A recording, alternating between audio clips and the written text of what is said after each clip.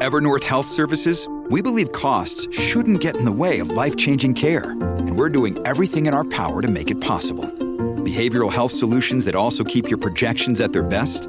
It's possible. Pharmacy benefits that benefit your bottom line? It's possible. Complex specialty care that cares about your ROI? It's possible. Because we're already doing it. All while saving businesses billions. That's Wonder made possible. Learn more at evernorth.com/wonder. Hello, everybody. This is Marshall Poe. I'm the editor of the New Books Network. NBN listeners like to read books and buy them. So we thought we'd tell you that right now, our friends at Princeton University Press are having a remarkable site-wide sale. You can get 50% off books, including ebooks and audiobooks, with the code 50, F-I-F-T-Y, at checkout until May 31. You can save some real money on Princeton University Press books. I encourage you to go there and check it out. Welcome to the New Books Network. Hello, everyone, and welcome back to New Books in Buddhist Studies, a podcast channel on the New Books Network. I'm Tori Montrose, one of the hosts of the channel. Today, we'll be talking to Richard Payne about his new book, Secularizing Buddhism: New Perspectives on a Dynamic Tradition. Richard Payne, welcome to the show. Thank you very much, Tori. Good to be with you. I wonder if you could start us off by giving us a bit of your background in Buddhist studies and or Buddhism. I'd be happy to. I grew up in the South Bay, south of San Francisco, and from as early as I can remember, was exposed to the Japanese American Buddhist community, specifically the San Jose Buddhist Temple. Grew up going to Obon festivals and to bonsai shows. So it was a natural and regular part of my life from, like I say, from as early as I can remember. Then in the sort of backwash of the Beat era, got exposed to Zen, but then particularly became interested in Tibetan Buddhism. There's a movie called Requiem for a Faith that Huston Smith put out, which I do not recommend, but which has... So I saw imagery of the wrathful deities and felt that these people, Tibetan Buddhists, had a clear understanding of deep parts of the mind that I had not seen represented in any of the art associated with Zen Buddhism. And so that led me to look into Tibetan Buddhism just pretty shortly after the time that the Nyingma Institute in Berkeley was being started by Tartong Tulku. And I studied there for a number of years. When it got to the point of going to do my dissertation research, however, by then I was married and we had our daughter. And I felt that it was going to be better for us to go to Japan, where they had better medical care in case we needed it, rather than going to some gompa in the back part of Nepal or something. So at that point, I began to make contact with the Shingon tradition, which is Japanese esoteric Buddhism, which in my mind combined the very best kind of balance between Japanese Buddhism, which I was very comfortable with culturally, and Tantric Buddhism, which I was very interested in because of my exposure to Tibetan Buddhism. Wonderful. Thank you so much. That's a very rich background and incredibly varied that you're bringing to this project and to your work. So thank you for sharing that. I wonder if you could tell us a little bit about the origins of this book project. Yeah. So several years ago, I wrote some rather snarky blog posts. And those were read by one of the editors at Shambhala. And at a conference, at an academic conference, we fell to talking, and she suggested to me that I should consider doing this project. And it seemed to me to be a very important one because of how much is interaction there is that involves both Western culture and Buddhist culture, and to explore that and to develop a way of thinking about that, and to make that accessible to people, to make it available to people.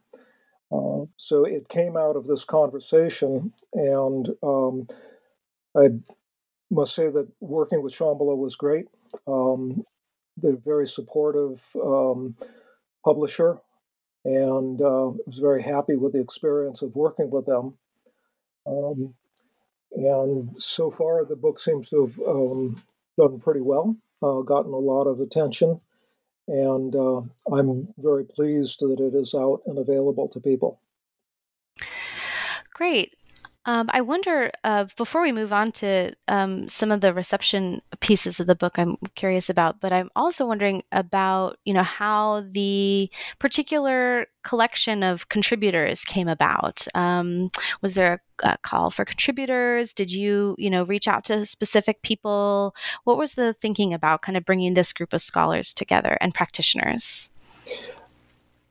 So, as will not surprise you, my own orientation is, of course, very academic, and the particular authors resulted from a conversation with the Shambhala editor, and some of them were people that I knew, some were people I suggested, some were people that she knew and that she suggested, and I think it came together nicely as a representative sample of scholars who are thinking about different aspects of the modern history of Buddhism, and practitioners who have a scholarly orientation. Yeah, I would agree, and I think it's a really nice blend of voices in that way, and it makes me think a little bit about the intended audience for this book.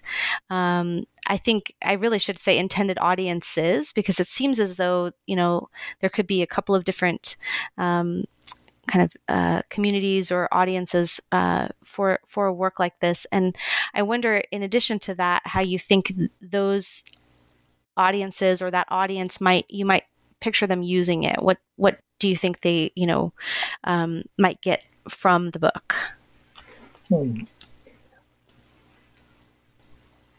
So I was really okay. Let me start over. One of the values for me was having the opportunity to work with Shambhala on the production, because they are a publisher that will be able to reach a much wider audience than an academic press would. And I wanted to be able to contribute to the conversation. Now, it's apparently some people have taken this as somehow an attack on secular Buddhism. It's not by any means meant to be that. So the other dimension of that is that, most of the people in here are academics, and the academic approach tends to be one that is not so much either for or against, but involved in contributing to a conversation and looking closely at some phenomenon. So sometimes people seem to mistake a critical approach, that is a close study or analysis. They seem to confuse that with criticism. And it was neither advocating in favor of secular Buddhism, nor is it advocating against it. My hope was to provide as wide an audience as possible with ways of thinking about their involvement with Buddhism in the modern, in the contemporary Western world today. not to say it's good or it's bad, that you should be doing this or should be doing that, but providing background information that enables people to make up their own minds and to formulate their own forms of Buddhism. Certainly. Yeah, and so I think in that way, it benefits both the scholar of Buddhism that is looking at particularly modern and contemporary forms of Buddhism to kind of look at this one, not one rather, but look at the various ways that the authors in this book have kind of theorized what these various processes of secularizing Buddhism looks like, and also, as you say, the kind of practitioners of some form of secularizing Buddhism, or of a Buddhism that maybe doesn't align with that. With that framework, to understand some of these phenomena that we're seeing in the present. Great. I was very glad to be able to include the chapters by Charles Jones and Kate Crosby, which point to a much wider background. It's very easy, and I know that I've done this to mistakenly equate secular Buddhism with something that's only happening in the West. But there are strains that go back to the resistance to colonialism in the 19th century, both in South and Southeast Asia and in East Asia as well. So much of the work, much of the struggle to modernize Buddhism, including, for example, the creation of modern Vipassana and the modernization of Zen, were anti-colonial in motivation. And that gives it a much broader framework to think about, rather than simply locating it as a set of Western development, that somehow we in the West are making this development of Buddhism. No, this is something that has been going on for 2 centuries and has had a global origin. Absolutely. I think, you're very careful in your editor's introduction to set up, a variety of binaries and talking about the kind of the problems with our often binary modes of thinking about these problems between modern and traditional, or secular and religious, East and West. And one of the particularly helpful sections, I think, in this intro is about the way that you distinguish between the secularizing of Buddhism from Buddhist modernism. I wonder if you could share a little bit of that with us here. Let me see if I remember the way I presented it there. As I recall, the distinction I made was that Buddhist modernism is a descriptive term that is inclusive of a lot of different kinds of events and phenomena and developments in Buddhism, whereas the secular Buddhism is much more of a movement. It has people who self-identify as secular Buddhists and who speak from that perspective. Nobody in particular talks about themselves as a Buddhist modernist. They may, there is a history of talking about the desire to modernize Buddhism, but it's not like an identity that people take on, the way in which being a secular Buddhist is an identity.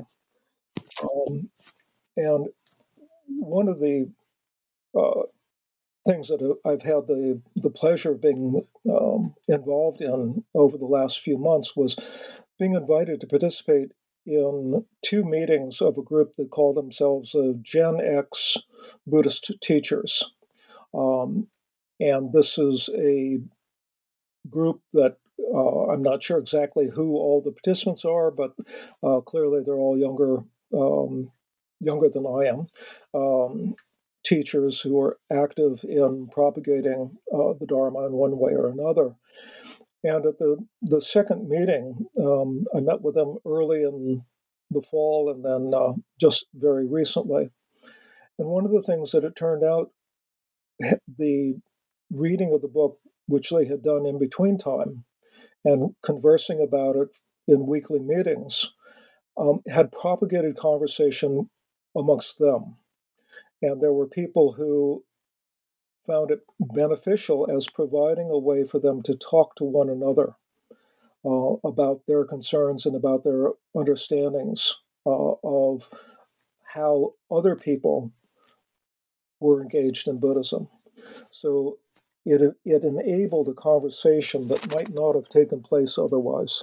And that was very heartening to me, that even though not everybody agreed with everything, and that's just how things are, that the fact that it enabled people to converse between different traditions, because this group has a wide variety of different kind of traditions represented in it, including a person who self-identifies as a secular Buddhist. So that was, surprisingly to me, one of the benefits of having produced this. Yeah, that's fascinating. I think, part of what that example lets me think of, and also, in general, I think I see this book very much as being part of a scholarly effort, especially recently, to find better language for talking about the processes that that Buddhism is experiencing right now. There was a wonderful panel at last year's American Academy of Religion about kind of problematizing Buddhist modernism, which even just a few years back was an incredibly useful framework, and now we're still trying to work through how do we move beyond that concept and further refining our language. And what I'm hearing from this example with the Gen X group is, this book is providing, language for people to identify some of what they're seeing, but not always knowing how to talk about it. Because especially dealing with contemporary phenomenon, it can be very hard to kind of step outside and think about kind of the meta phenomenon happening. So I wonder if you can say more about just either in your own thinking about this work or in some of the specific chapters about the care given to language and to terminology. If you could say more about that. Okay. Yeah. In my own work in this, one of the things that I was wanting to be able to communicate is actively reflecting on how terms like secular, like religious, are interconnected. I mean, this is a pretty basic structural kind of understanding of the nature of language, that each oppositional pair adds to the complexity and therefore the kind of strength of being able to convince, because it's so enmeshed with so many other meanings. Recently, I heard another pair being used of a living tradition versus a sedimented tradition. So this goes along then with, religion being sedimented, secular being a living tradition, and so on. So it's very useful, I think, for people to consciously be able to reflect on the way in which language is so convincing. And one of the ways that it's so convincing is that it carries along all of these different meanings. And each connotation and opposition then strengthen the whole web of meanings and make it appear to be all that much more natural and automatic and convincing. Yes, I think these are some great points that you're raising. I think as, yet another context, in thinking about this is in teaching, when teaching right now an undergraduate Intro to Buddhism class, and simply bringing to light these, the power of these kind of binaries and these pairings, and the kind of the power that they have over our ways of thinking, I think is such a wonderful tool that we can equip students with in the classroom. And at the same time, I find that sometimes my students are way ahead of me on this. They're, they're sort of like, oh, we know, we know that, especially when you're thinking about like gender identity or sexuality and things like that. I think the newer generations are much quicker to pick up on these ideas of the limitations of these binary frameworks. And so, in that sense, it can make my job quite easy in the classroom.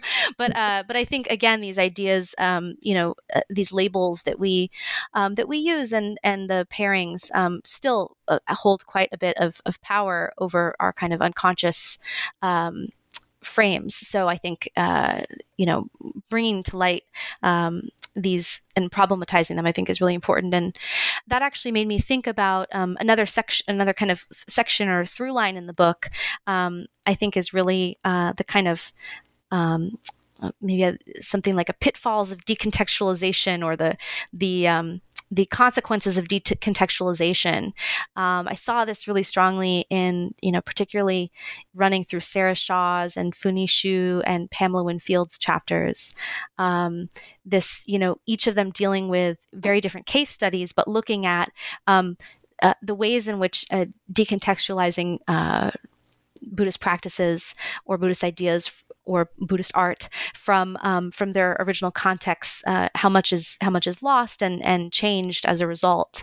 I wonder if you could say a little bit more about how you see maybe these three chapters or parts of them, and this role of decontextualization in these case studies and perhaps others in the book. Yes, I think that's a really critical issue, because so much of the modern way of thinking tends to treat technology as kind of value neutral and context free. That we can take this way of doing things and just simply relocate it into a different place and use it for a different purpose.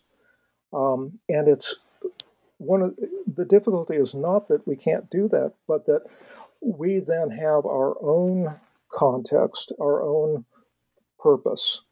The technology is never actually neutral. It's never value free. It's being given different kinds of values. So when something like mindfulness is used in the medical context, it's not just a technology that is being conveyed that people can then apply. It's coming with all of the authority of the medical institution, all of the associations with science, and so on. And it's the decontextualization as if we have something that we can pick up out of, 12th century Japan or 18th century Tibet or 2nd century BC South India, and think that that is somehow what we're embracing is, I think, incredibly naive. It fails to understand that we are taking it into our own context. Things are never context-free. They're never value-neutral. That's pretty much, I think, why it's so important to realize that these things do have a history. They do have a place and time and a meaning, and to pull out just one part of that is to distort what the practice is. Mm-hmm. I feel like I'm not being really, really articulate here. I'm sorry. Oh no! I think I think that it makes a lot of sense. I wonder if you could, just share with us some of the, the examples from, say more about some of the examples in the case studies, just to kind of link it up with this, I think, really important point that you're making about the, that no, movement of practices or transplant of practices or objects or texts or teachings is really a value free and can be decontextualized without moving into a new context. Yeah, one of an aspect of what goes on, I think, is the failure to recognize the role of one's own selection. Mm-hmm. And I keep going back to Jean-Paul Sartre's notion of bad faith. That by ignoring the role of how we are the ones who are making the selection, we're already constructing the object in a way that we want to incorporate it for ourselves. And so by making a claim, for example, that, oh, this is just the original teaching of the Buddha. Right. That is a very, very complex decision that is based on a lot of selectivity. And to ignore all of that then simply is a way of claiming the authority of the original, the pure, the authentic, without taking the responsibility of saying, well, this is what I think is of value. This is what I think makes sense. And then answering the question, well, why? Why does that make sense? How does that make sense? So the way in which texts are selected, practices are selected, teachers are selected, all of this involves a lot of prejudgment about what is important and what is authoritative and so on. And to ignore that is, I think, just simply pretty irresponsible. That's a strong word, I know, but to only look at one side of the process by which new forms are created or new interpretations are generated, I think distort is a disservice. It's a disservice to ourselves. It's a disservice to the history of the tradition. It's a disservice to others. Yeah. I think that's certainly one of the big takeaways from Fu-Ning Hsu's contribution, right? That by sort of extracting this question of the efficacy of mindfulness and extracting it from its original Buddhist context is like an act of imperialistic violence, right? It's this one of the points, big takeaways, I think, of her work. So I certainly see how that that connects there. I wonder if I could just take us in a slightly different direction about this idea of secularizing Buddhism and to what extent the digital age that we are in right now has maybe accelerated this phenomenon or this movement, or not. But one of the things that I've noticed, even just in moving some of my Intro to Buddhism classes online, and talking to them about the embodied experience of religious practice, but from a digital format. It leaves us with a lot of questions about, what effect that may be having on both on the context that we were just talking about, but also on this kind of secularizing piece. So I wonder if you have thoughts on that.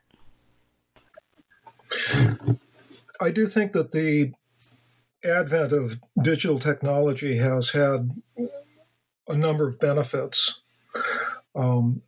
I know, for example, in having looked into some of the secular Buddhist groups, they actually were able to form online. Some of those began online prior to the pandemic, and the pandemic has made things even more shift over to online, even more so. And for some groups, they have gone during the pandemic onto YouTube broadcasts and onto broadcasts from their own website. And again, those have been able to reach out to a much wider audience and to create a different kind of community. I mean, I agree that it's not the same kind of experience of community, but it certainly is a kind of community. With the pandemic, the effect at the Institute of Buddhist Studies has been for us for the last several semesters to be entirely online. And I've been able to have students who are in Southern California or on the East Coast participate, and they would never have been able to before. And I think that in many ways, this is a transformation from which we will not be going back. That the very model of what, for example, graduate education used to be, as people coming, relocating themselves to a new city, and in some cases, very expensive cities like Berkeley to live for a period of 2 to 5 years while they finish their graduate studies, is much less workable when there are alternatives to that make it feasible for people to not have to leave their families, not have to leave their homes, not have to leave their jobs, and still be able to engage in studies. The effect for groups has been that it has the same reach, the same outreach, the same potential to connect people who were otherwise not going to be able to access. Not everybody can, go to a particular local teacher, but many people can turn to YouTube live broadcasts and get the teachings. So there have been benefits, and it has, I think, been something that has stimulated the formation of several of the secular Buddhist groups, and it's also been a vehicle by which ideas about secular Buddhism have been propagated. And of course, it's not been an unmixed blessing, because there's also all of the negative consequences that we see in the political world of having misinformation being propagated by electronic means. Yeah, I wonder, you spoke about sort of the ways that it has facilitated the formation or strengthening of community. I wonder, I happen to know that, your work,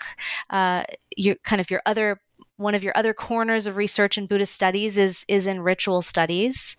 And so I wonder, kind of bringing these two ideas together. This is something I was going to ask you anyway about, thinking about how, even rituals are being brought online, and this question of a kind of disembodied experience or altered physicality, with the digital space. I'm wondering if you think, in this new era of more digital spaces for the practice of Buddhism, but also, the kind of the secularizing process as well, how you think about that from your kind of ritual studies perspective, if you've given thought to that. I'm just curious. Yeah, one of the things that has interested me is how people have gone online with rituals. And I think it can be a way, it can foster thinking about what constitutes ritual efficacy, what makes a ritual effective. And there's no, one answer to this that all Buddhist groups need to adhere to by any means. But I've certainly been seeing, from my perspective, that much of what constitutes some of the initiations that are available on YouTube are instructional. It's information. It's not something, some kind of magical transformation that is conveyed through the computer screen. On the other hand, there are groups that apparently seem to have that kind of notion, who do see this as establishing a kind of spiritual connection between a teacher and an initiate. And in a sense, these are just the latest, the latest development of what Buddhism has done since its inception. I mean, effectively, since the Buddha said, okay, as long as there are 10 of you together, you can initiate a new monk, that was a form of new technology. It was no longer dependent upon Shakyamuni Buddha himself to do that initiation. There was now a new mechanism by which someone could become a member of the community. And I recall that a lot of instruction used to be done by letters from teachers to students, individual letters that were written. So the fact of a new kind of technology is, in a sense, just an extension of what Buddhism as an institution has always done, which is attempt to find new ways to communicate the teachings and to allow people to become members of the community.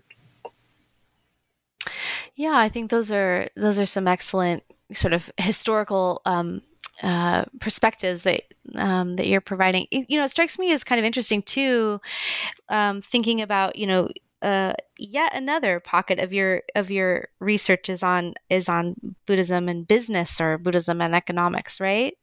And so I see this current project about secularizing Buddhism as being this very interesting intersection. I see this sort of the natural kind of course of actions that would lead you to this curiosity about secularizing Buddhism from your scholarly background. Do you see any intersections there in terms of your work on Buddhism and business, and how that may have informed your approach to this work in secularizing Buddhism? The two have been kind of in parallel with one another. The work on Buddhism and economics, I don't know, probably 15 years ago or more, for some reason I was thinking about, okay, so there are these different approaches. Probably I was teaching a methodology class. I was thinking, okay, so there are these different approaches to the study of religion. There's psychology of religion, there's anthropology of religion, there's sociology of religion. Oh, but wait a minute. What about the economics of religion? And that as a field is a very recent development. And the study of Buddhism from an economic perspective is even more recent than that. But that looks at Buddhism in the context of being a social institution. And in fact, Fabio Rambelli and I have just finished a collection of essays that grew out of a 5-year-long seminar, and that is going to be published by Bloomsbury. And that collection, one of the goals that I have is to say, okay, there's something that we can call Buddhist economics. And Buddhist economics is an ethical discourse that's attempting to apply Buddhist principles to economic decisions and actions, and to say one should do this or one should not. And that goes back to the small is beautiful notion book that was published several years ago. But that as an ethical discourse is different from the academic study of Buddhism as an economic institution, and how economic relationships and economic decisions and economic framework influence the development of Buddhist thought, Buddhist practices, and Buddhist institutions. There are some precursors in the field who have done historical studies have begun to point out that, yes, the idealized version of Buddhism of all religions as not being involved with economic matters was itself a sort of propaganda. It was a view of religion that was supposed to separate religion from matters of business, from economic decisions. And yet it was a very artificial and unrealistic representation. So the idea that, all Buddhist monks, wander with their begging bowls and have no possessions other than a bowl and their robes and a needle and some medicine, is simply an idealized version. The institution was always enmeshed in economic relationships. Right. I think, and that naturally makes me think about these kind of modern day, decisions that Buddhist organizations, Buddhist temples are making about, some of them with economics, bearing economics in mind, that have a role in some of these secularizing forces that you're talking about, that this isn't something necessarily that's just like happening to Buddhism, right? But is happening very much,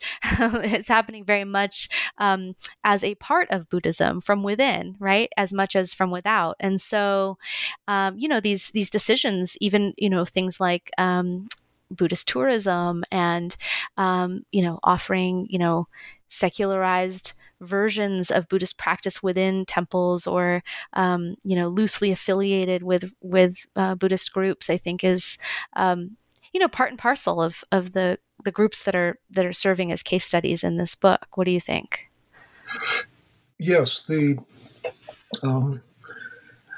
as I suggested earlier, the origins of Buddhist modernism and the goal of modernizing Buddhism that carries forward into the creation of the secular forms comes out of the colonial era, comes out of the economics of that period.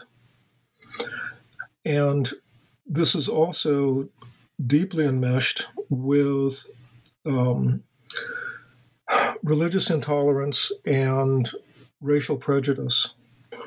I remember reading several years ago in some of the sociology literature on modernization theory, and someone there was talking about the economic condition of Burma and blamed the economic condition of modern Burma on Buddhism. And this is the kind of thing that says, well, of course, if you're going to stop every time you drive a plow across a field to move the earthworm, you're never going to have progress. Those silly Buddhists, they can't have progress because they have all these weird ideas about how the world works. But the analysis of the economic condition of Burma. Some years later, as I read more about Burmese history, was entirely in the absence of the context of World War II. And Burma in particular suffered twice because of the advances of the Japanese from the south to the north of Burma, and all the battles and destruction that involved. And then in the reverse order of the British pushing down through Burma in order to push the Japanese out. So the country went through two periods of serious depredation, and was the economy was totally decimated at the end of World War II. And yet, for whatever reason, it was easy to lay the blame on the religion of the country for the lack of economic development, or what was being perceived as the lack of economic development there. So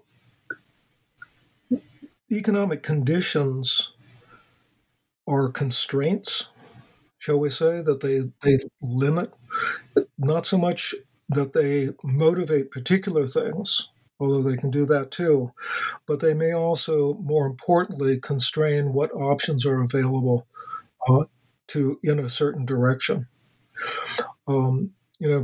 Thinking about some of the immigrant groups who've come to the United States, they have to, in order to operate, they have to incorporate. And that means that they have to take on a particular kind of organizational structure if they're going to be qualified as a nonprofit organization, nonprofit religious organization. And those laws have imposed particular forms of decision-making that have, in many cases, caused conflict between traditional expectations coming from societies where the kind of board of governors who is responsible for the financial well-being of an organization and who is technically the owner of the property, that kind of idea just doesn't exist in the societies from which these forms of Buddhism originate. So those conflicts have equally deep economic and social and generational, as well as doctrinal effects for different Buddhist communities. Great.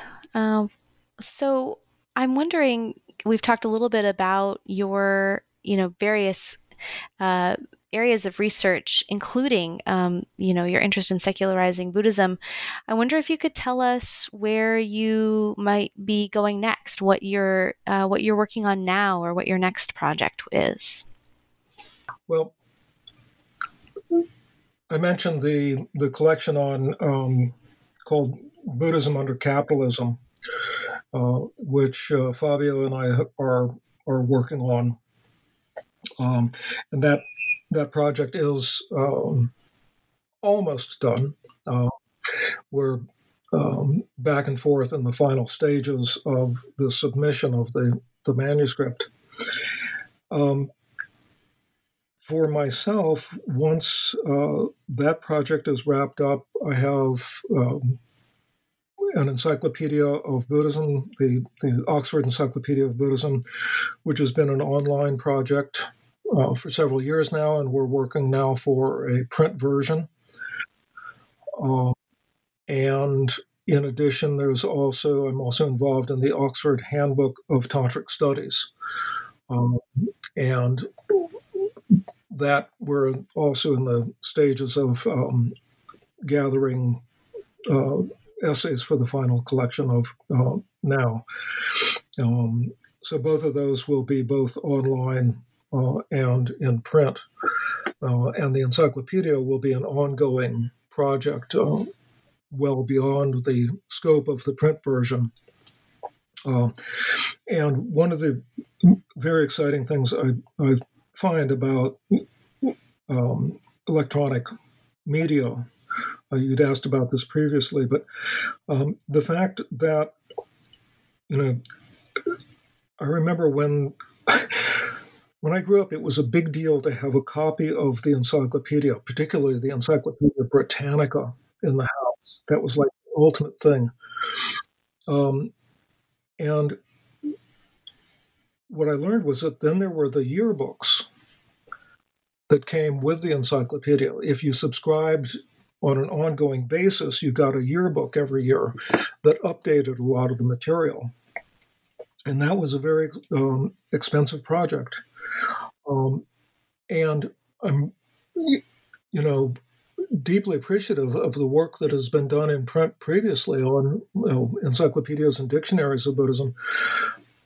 But to be able to have an online vehicle that is open-ended, that can be added to and revised on an ongoing basis, rather than having to print a yearbook every year or to send out, perhaps you recall the Encyclopedia of Religion, the old collection that Mircea Eliade headed up, and how expensive that set was, and then how big a deal it was when the revised version came out. Huge projects to get, the second edition of the Encyclopedia of Religion. And yet all of that is so much easier now with the online media. And